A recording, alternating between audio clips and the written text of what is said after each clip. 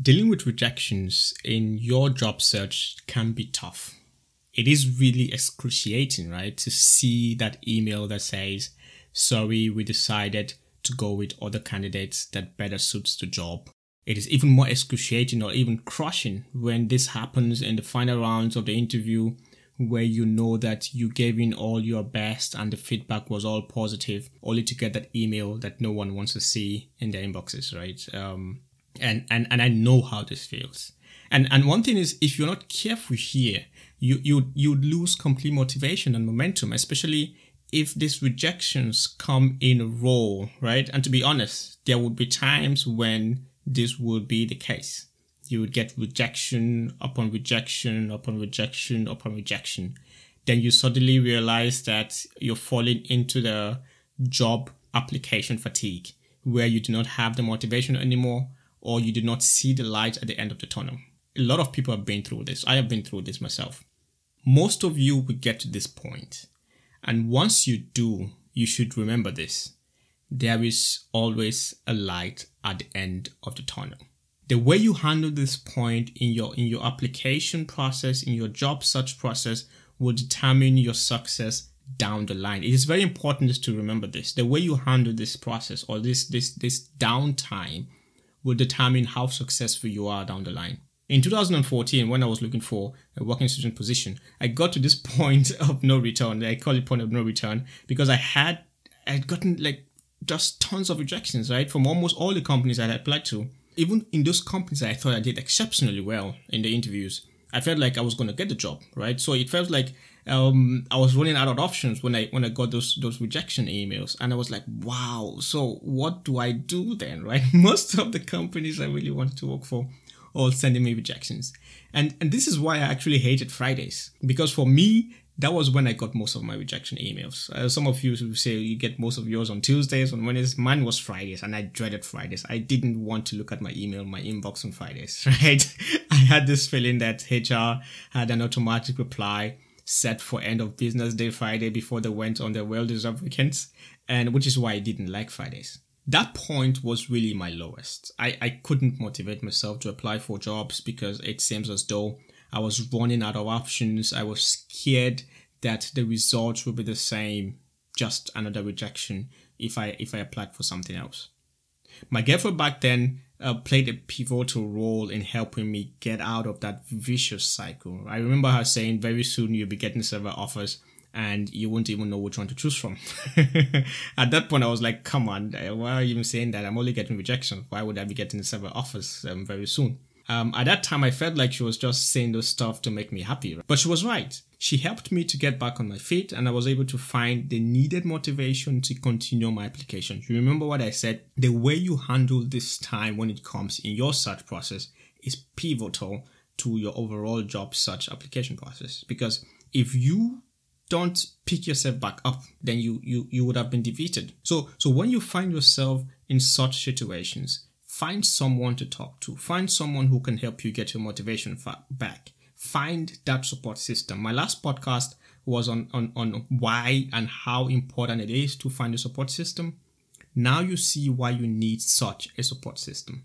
So following that bust, I was able to get back to my feet and I started applying again. And after some weeks, I got 3 offers, right? I didn't even know which one to choose from because they were all good. So you see what she said, my girlfriend said back then was like, hey, at some point you'll be getting several offers and you wouldn't know which one to choose from. And this happened to me.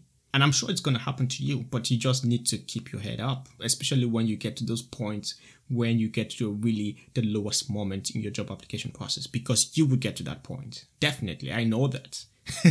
A lot of us do get to that point. Another story is when I shared this story in my first podcast episode, and is when I was working as an intern in the Netherlands, and I really wanted to do that internship.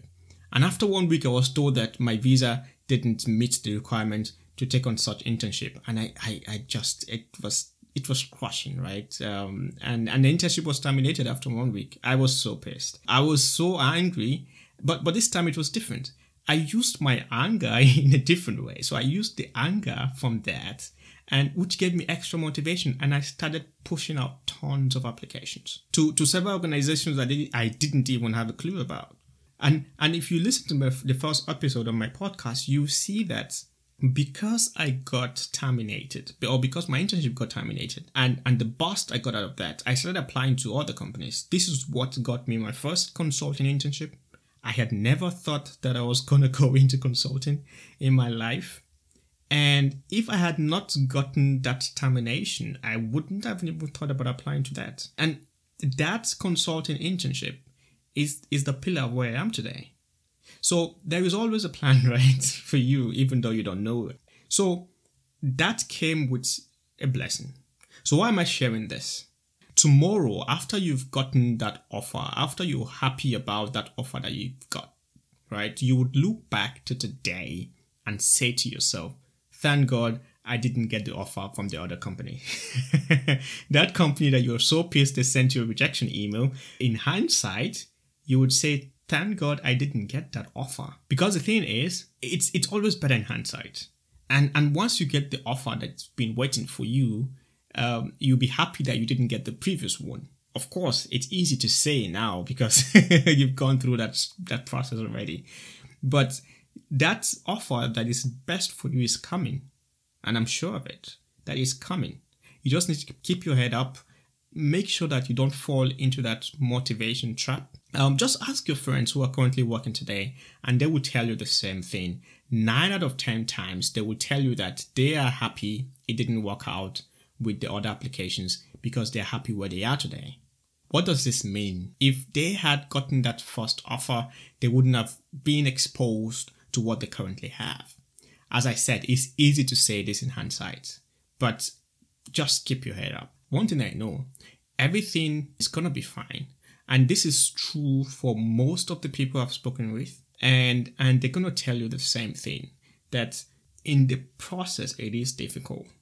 But if you keep your head up, at the end of it all, everything will fall into place. So I'm going back to my first episode. At the end of it all, everything will fall into place. So how should you deal with job rejections? How should you deal with this? When you've applied for a job, you've put in your whole effort, like you really, your mind and soul has been put into that. You even get to the final rounds of the interview, and they just give you positive feedback. Like they say, hey, well, it's just because there was nothing much between you and the other candidate, which is why we just had to go with the other candidate. This can be crushing. But there is one thing you should know. It is important that you take this moment and make sure that you keep your head up and keep your motivation and momentum level high, because that one that is meant for you is going to come. Use these rejections as a push, right? To apply for more, to network more, to look for more options. And know that this is just a bump in the road as you move towards what is actually meant for you. It's going to come, right? It's going to come. I see that coming.